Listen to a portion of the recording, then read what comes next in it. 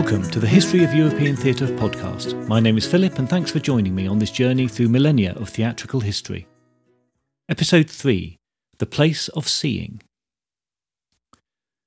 Last time we had an introduction to the ancient Athenian religious festivals to the god Dionysus that were the cradle for the creation of ancient Greek drama. We also had a brief overview of the poets who created the plays that have survived to today, and which made them the giants that stride the length of theatrical history. Much of the context is lost now, and we only have very few surviving complete plays, but it's enough to draw a picture of how, when, and why the plays were performed, and what they meant to the players and the audience.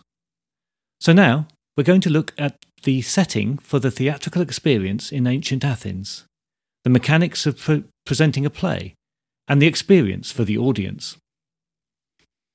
We've already heard that the word theatre comes from the Greek theatron, meaning the place of seeing, and there are many other words for theatre and its practice that we are still using today.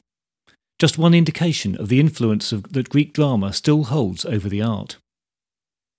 Thinking about the theatre space itself, we have the Greek orchestra, the central forward playing space, or ring. The modern word scene comes from the Greek skene, which was the tent or hut and later a stone building behind the orchestra used for mask or costume changes. Proscenium originally referred to the colonnade supporting the acting area. We'll dissect the arrangement of the theatre space fully in a moment. The word Odeon has now become a branded word for a cinema theatre, but originally referred to a small covered theatre, and podium retains its meaning as a raised platform. And what happens in these spaces? We have drama, meaning the performing of an action derived from the Greek I do. We have tragoidia, or tragedy. This is a slightly more problematic origin. It literally means male goat song. And the generally accepted explanation is that this refers to the goat that was the first prize of the winning poet, or maybe the male goat that was sacrificed during the proceedings. Either way, we can be sure the goat didn't come to a good end. To balance the tragedy, there was comedy, which is derived from the Greek compound word for revel and singing, both of which sometimes have a prologue to introduce the proceedings. And who's on stage? The chorus from the earliest days, and then later the protagonist or first actor in the tragedy, and the antagonist, the opposer to the protagonist. And what did you see or experience while watching the plays? There is plenty of hubris, or presumption towards the gods, on display, and the unfolding of tragedy might lead to catharsis, or an emotional purging. We'll unpack the meaning of these two words more in the coming episodes. A few of the less familiar terms are theologian, for the roof space reserved for actors playing the gods; periaktoi, three-sided pillars on either side of the stage that could be used or rotated to make scene changes; the ekiklema, a wheeled platform used for moving dead bodies on and off stage; the aeromia, a crane for lifting the actors playing the gods to the theologian; and of course the deus ex machina, or the god-in-the-basket machine, often used for a swift resolution to a play. It's a term that's still occasionally used today in non-theatrical contexts. Perhaps the most well-known of the Greek-derived theatrical words is thespian. Thespis was the first playwright to win the contest of the Great Dionysia in 534 BCE, and according to Aristotle, the first to have a chorus member, probably himself, step out of the group and speak lines as a solo artist. He's therefore credited with being the first actor. He is said to have led a chorus who toured Greece with a mobile stage from festival to festival until he got to Athens, where he won the prize. By stepping out from the chorus, Thespis makes the orchestra a stage, and his performance was acting rather than chanting and dancing. Whatever the truth of exactly what he did, there are a few different versions of the story. It was undoubtedly a big moment in the development of theatre. The Theatre of Dionysus in Athens is located on the south side of the Acropolis. The ruins can be seen today are from the later Roman period rebuilding, but it is the oldest known Greek theatre. Originally built in the 6th century BCE and modified over the subsequent years, it was part of a wider sanctuary area dedicated to Dionysus. Its very original form was probably a flattened area used for religious ceremonies, where the congregation could sit on the raised hillside around. This harks back to the threshing floor area that was probably originally used for the harvest celebrations. The location of this original site was on the north slope of the Acropolis, but was later moved to the south side. The good acoustics of the site were probably recognised from the start, and may have been the main driving force for choosing its position. In the 5th century BCE, the area had become the theatre, and the flattened area the orchestra. Originally still just a packed earthen area, it was later properly paved, and was the area where the chorus played their part, more of them later. Within the orchestra, there was an altar and pedestal for the statue of the god. There was no way to forget that this was a religious festival. The attributes of religion were literally in the heart of the performance. The earliest texts, particularly Prometheus Bound, attributed with some uncertainty to Aeschylus, suggest that there was a large rock positioned to one side of the orchestra, presumably a natural feature, and so included in the plays. At some point this was removed to make more space in the theatre area. Stone seats were set immediately around the orchestra with wooden seats behind. There were gangways between sections of seating called paradoi, with steps to allow access to the higher rows of wooden seats. The paradoi were also used for entrances and exits of the chorus and actors. Already this helps us to see the very dramatic nature of the theatre itself. The steep seating on the hillside allows for a good view of the entrances and exits.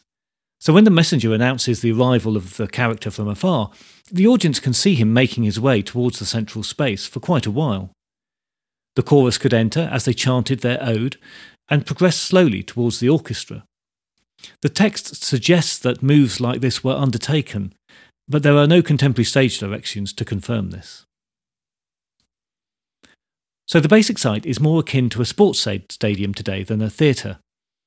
Now I've stood at the back of the rows of seating of several later Greek and Roman theatres, which retained the same basic design throughout antiquity, and it's very high and very steep, bordering on the vertiginous, but the view and the sound are both excellent. The skene, the area for changing costume and mask, was originally a tent or wooden structure, but was rebuilt in stone at the end of the 5th century BCE. So coming forward from the sloped seating for the audience, we have the flat, level, circular area of the orchestra, including the altar and the pedestal, and behind this, the raised area of the skene, where the actors could present in front of the central doors and side exits. There's some debate about whether there was a stage in front of the skene for the actors from the earliest times.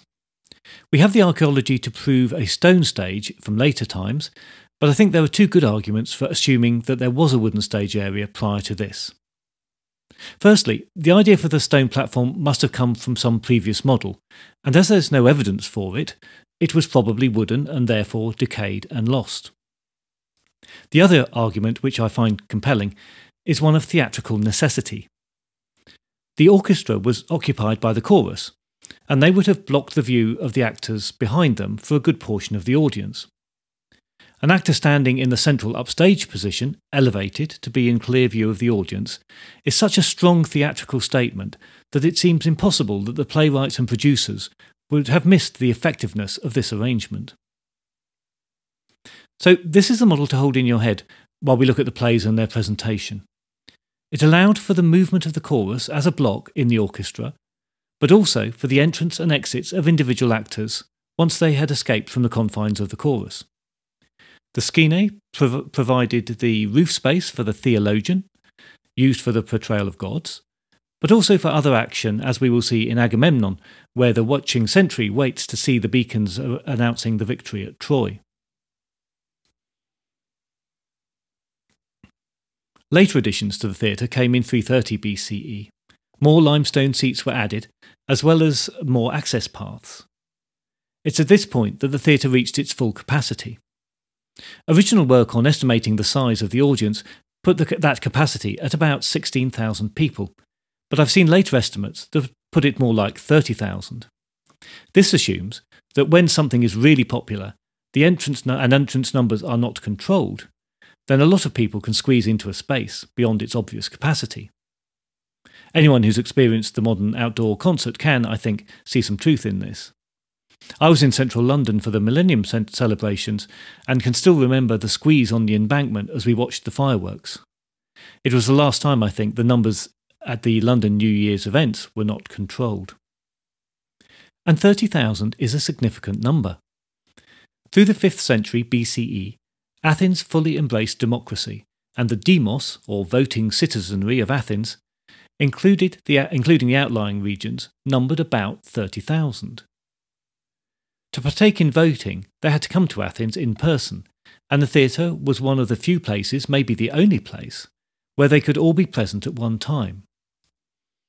So you came to Athens to partake in the vote, which you held as a serious obligation, and enjoy the pleasures and religious observances of the festival, including the competition at the theatre.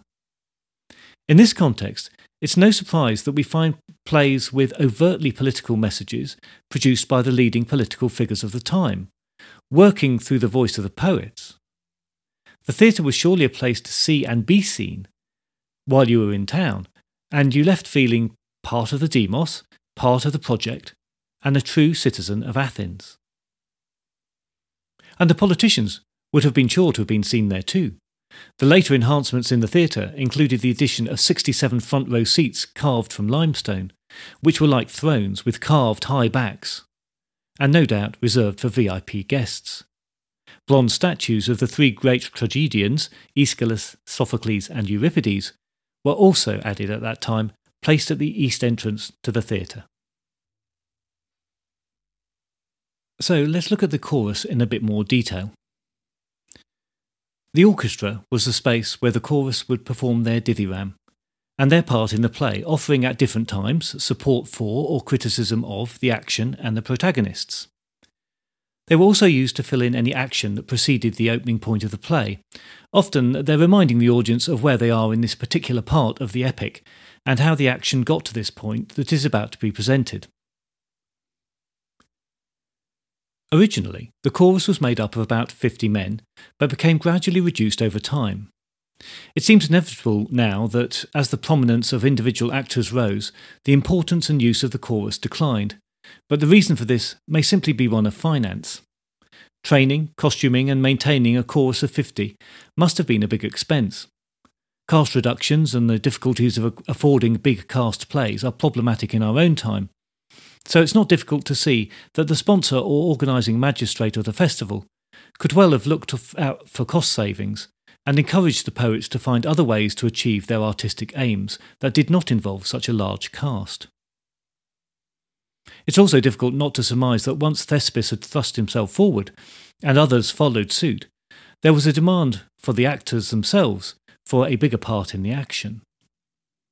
As far as we can judge, about 60% of Agamemnon was sung, danced or chanted, so in the early days of tragedy, the narrative action and actors played a relatively small part. And we know that actors did become the celebrities of their day.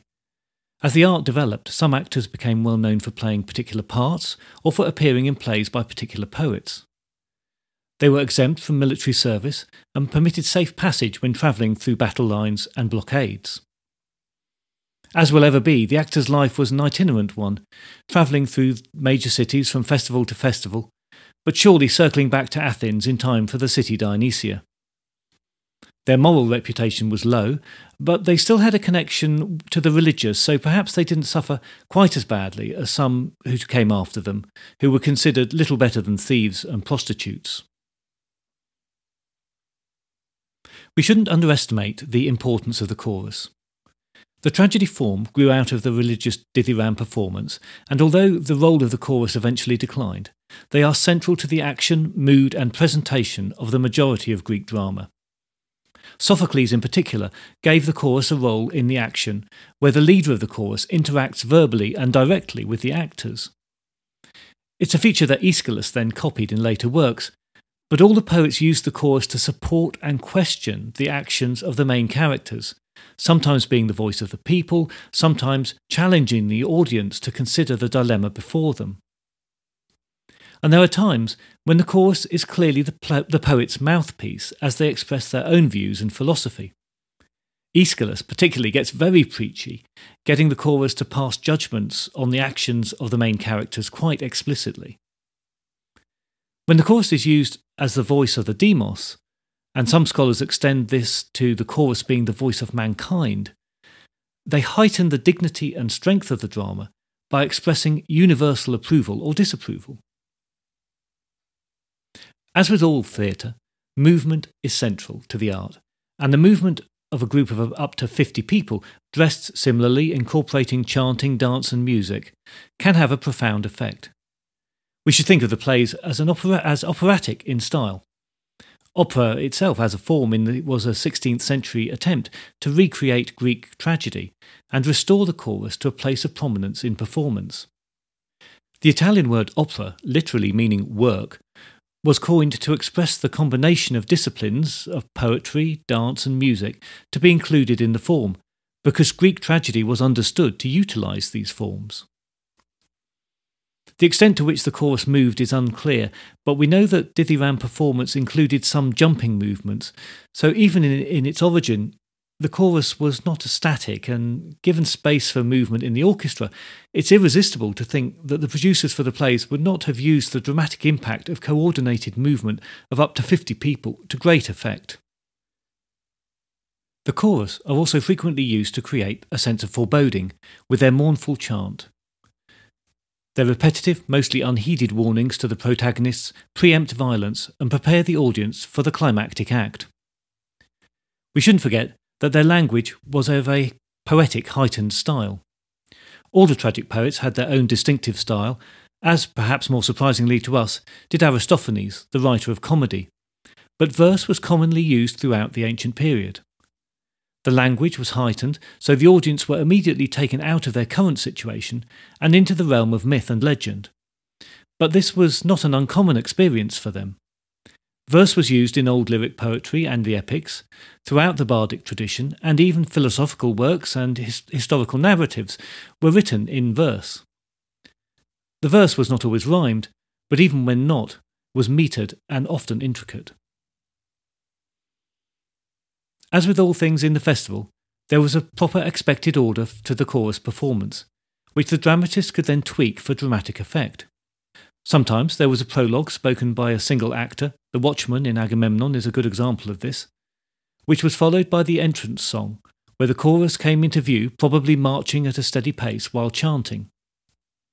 The main choral interludes that occur throughout the play are made up of question and response, followed by a conclusion. At the end of the play, the chorus make their exit, the Exodus, again, presumably, chanting slowly as they leave the theatre. The question and answer odes are called strophe and antistrophe, suggesting that there was some form of movement from left to right within the orchestra while the chorus chanted the question and response. Vase and wall paintings show that performance included music. The flute appears prominently in the evidence we have, along with stringed instruments such as the lyre, drums and pipes, and a percussive instrument like a tambourine. We have no proof of the register and timing of the music, but to assume something like Middle Eastern folk music of today doesn't seem unreasonable. The skene provided the basic backdrop to the action, and central and side doors allowed for entrances and exits. The central or royal doors were reserved for the major characters, with minor characters making their entrance and exits through the side doors. The skene also provided the support for the ropes and pulleys that allowed the gods to arrive and depart in the basket machine. Other stage machinery was the ekyklema, a wheeled platform or cart that allowed for bodies to be revealed and removed. It's notable that although the tragedies are full of very violent acts, including the murder of children, eyes being gouged out and poison causing hideous deaths, these acts and the resulting deaths are never acted out on stage. The tales being retold were full of well-known violence, but the Greeks, it seems, didn't have a taste for seeing that reenacted. This may be purely derived for practical reasons. The actors wore masks, as is already well known, Although not necessarily fragile, they no doubt made sharp and quick movements difficult. And that wasn't all. Costume was a long-sleeved robe which was belted under the chest. Athenians usually wore short sleeves for everyday use, so this was something different and special. The chorus and the mask helped hide the sex of the performer. Remember, only men were allowed to act, and so performed both male and female roles. In addition, thick-soled boots were worn, as well as a tall headdress. The dimensions of these varied, so the more important the character, the taller the boots and the headdress. The actor playing the god could end up being 2 or 3 feet taller than the norm, and therefore dominated the other characters on stage, and could be clearly visible as such from the seats at the back. It's easy to imagine that acting out a fight or death in the costume would be extremely difficult, if not impossible. But forming a tableau off stage, and then being wheeled on to lie still for a few minutes while the tragedy is lamented by the chorus, and then wheeled off again, well, that's much easier to achieve with some dignity. We also have to remember that it was not the outcome of the story that was the most important dramatic feature. The audience knew these stories and the outcome. They'd heard them since the cradle, perhaps even recited them themselves to friends and family as entertainment. There was no such thing as a spoiler alert in ancient Greece. No doubt some stories were better known than others, and as the audience included all strata of adult male society, above slaves and foreigners, there must have been different degrees of appreciation. The educated aristocrat probably had a better understanding of the import and purpose of the story than the labourer or farmer who simply knew the narrative. But it was how the poet arrived at the ending that mattered. License with the narrative of the story was allowed, and those changes would have been noted and the significance registered by at least some of the audience. The geographic positioning of the theatre itself was put to good use by the poets. For the audience, the backdrop behind the Skene was the glistening waters of the Aegean Sea. If they looked around, they could not only see the Acropolis itself, but the sanctuaries and statues to the gods that surrounded it, the complex they were part of in the theatre. References to the sea abound in the texts. In Agamemnon, Clytemnestra says, "There is the sea, its caverns who shall drain?" It's easy to imagine the broad gesture and turn towards the sea that accompanied the lines. When the gods are referred to as looking down on us, a glance upwards might show that they really were. A statue was the god's presence to the ancients' way of thinking, so these references in this situation must have been very potent. The sunrise and stars are also referenced, and one has to assume that timing was used here to great effect. The watchman who has the opening lines of Aeschylus' Agamemnon speaks to the ending of night, marked by the sighting of the waited-for beacon, and then the rising sun. It was specifically noted that Euripides opened his Iphigenia at Aulis an hour before dawn, so an hour early, where his Agamemnon has lines referring to the stars sailing by, and later to that silver light which shows the approach of morn. The mask is probably the most well-known and most problematic feature of Greek drama. We've already seen that masks were a feature of early ritual and as part of the Dionysian rite carried into the theatrical performance. One version of the Thespis story has him daubing his face with white lead paint, surely never a good idea, before stepping out of the chorus. But despite his best efforts, masking remained the order of the day. Masks may have meant that actors, however famous, retained a degree of anonymity, but they have advantages. Use of mask meant that the actor could assume several roles in a play. There were never more than 3 actors performing in a play, so as long as the script allowed for time to change mask and maybe boots and headdress, depending on the role, multiple roles could be taken on. There are no surviving masks from the Greek times, but paintings and other records show that they covered the whole face and were probably made of cork or stiffened linen. They were formed to give a character type that could be seen by large audiences. There have been up to 30 types of mask identified for use in tragedy alone. 6 of them depict types of old men, and there are 8 for young men. The others are slaves, messengers, and women, among different ethnicities and other types. There is a debate about whether the mask included a megaphone arrangement to improve vocal projection or not. Some scholars believe that the acoustics of the site and the strength of the male voice mean such arrangements were not necessary. But to get the vocal projection, assisted or not, the performer would have had to present face-on to the audience. In this position, everybody can hear, but turned left or right, then one section or the other of the audience misses out. So the performance must have been stylised and in no sense realistic. But, as has been shown throughout theatrical history from the Greeks onwards to Commedia dell'arte, to kabuki theatre, to Brecht, masks can take on a persona beyond their rigid form when used by a skillful actor and be a very powerful tool in the dramatist's box of tricks. So, stylised does not imply still, static or boring. The judging at the festival was ensured to be fair by the use of a double-blind selection system. 10 judges were selected by lottery from a long list on the first day of the festival. At the end of the competition, each judge recorded his first, second and third place selection on a tablet and placed them in the urn. 5 of the tablets were withdrawn at random, and only these scores were used to define the awards. This system was presumably introduced to ensure that it was not feasible to bribe a judge during the rehearsal period, or even to any guaranteed effect after the 10 judges were selected. So the fact that the system was needed suggests that in earlier competitions, bribery was a problem. In spite of the system, it said that bribes were paid, and that a judge could be swayed by the approval or disapproval of the crowd.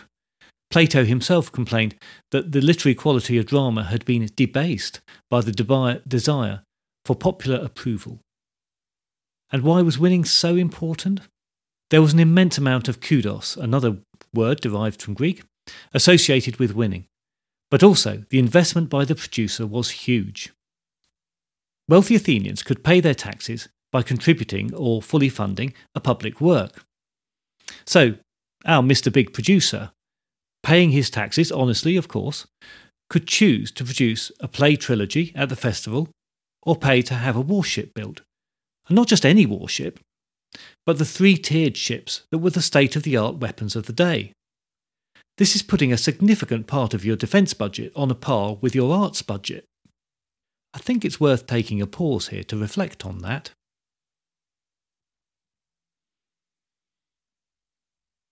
And to conclude this episode, here are startling facts that I have not mentioned explicitly. First, Athenians only went to the theatre during the festivals, which for the majority of the demos probably meant they only went for the intense period of the city Dionysia, unless they travelled out of town to the minor festivals.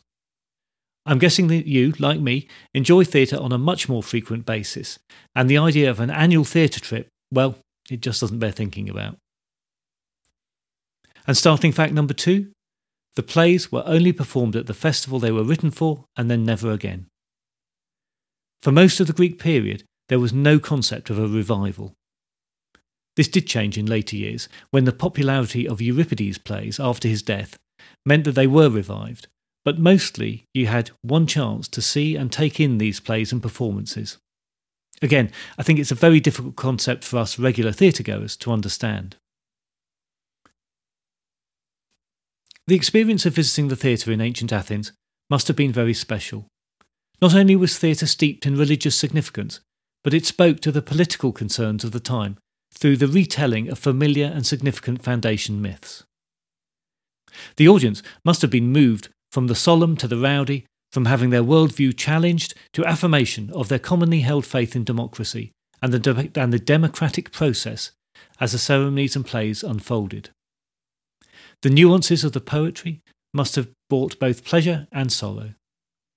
The drama was at times stirring, even jingoistic, but could also be subtle and thought-provoking. And Dionysus was always there, reminding the audience and us that this is a celebration of life and pleasure and fun. Some scholars agree that this is why the festival became state-sponsored. When festivals moved from towns and villages to the big city, the state saw an opportunity to not only control, to some extent at least, the behaviour of the populace, but to present themselves as the promoter of this great civic event that showed off the success of Athens and the Athenian way of life. But that also meant They could control the message that the festival and the theatre presented. Civic leaders saw theatre as a powerful and dangerous influencer of popular opinion. And this may be the first time that we see this, but it's certainly not the last. Next time, we will look at the work of the earliest of the great tragedians, Aeschylus. His Agamemnon trilogy is one of the greatest works of Greek theatre, but there are other works of note that addressed some very contemporary and challenging themes in their time, so we'll look at his life and his earlier plays. In his time, Aeschylus was super famous for his work in the theatre, but surprisingly, it wasn't his playwriting that he himself wanted to be remembered for.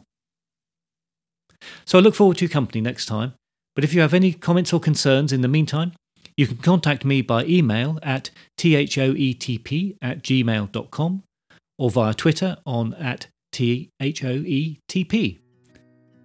And finally, I'd like to give a shout out to Julia, Chris, Don and Robin, all of whom have given me useful comments in the preparation of these early episodes. Thanks very much, guys.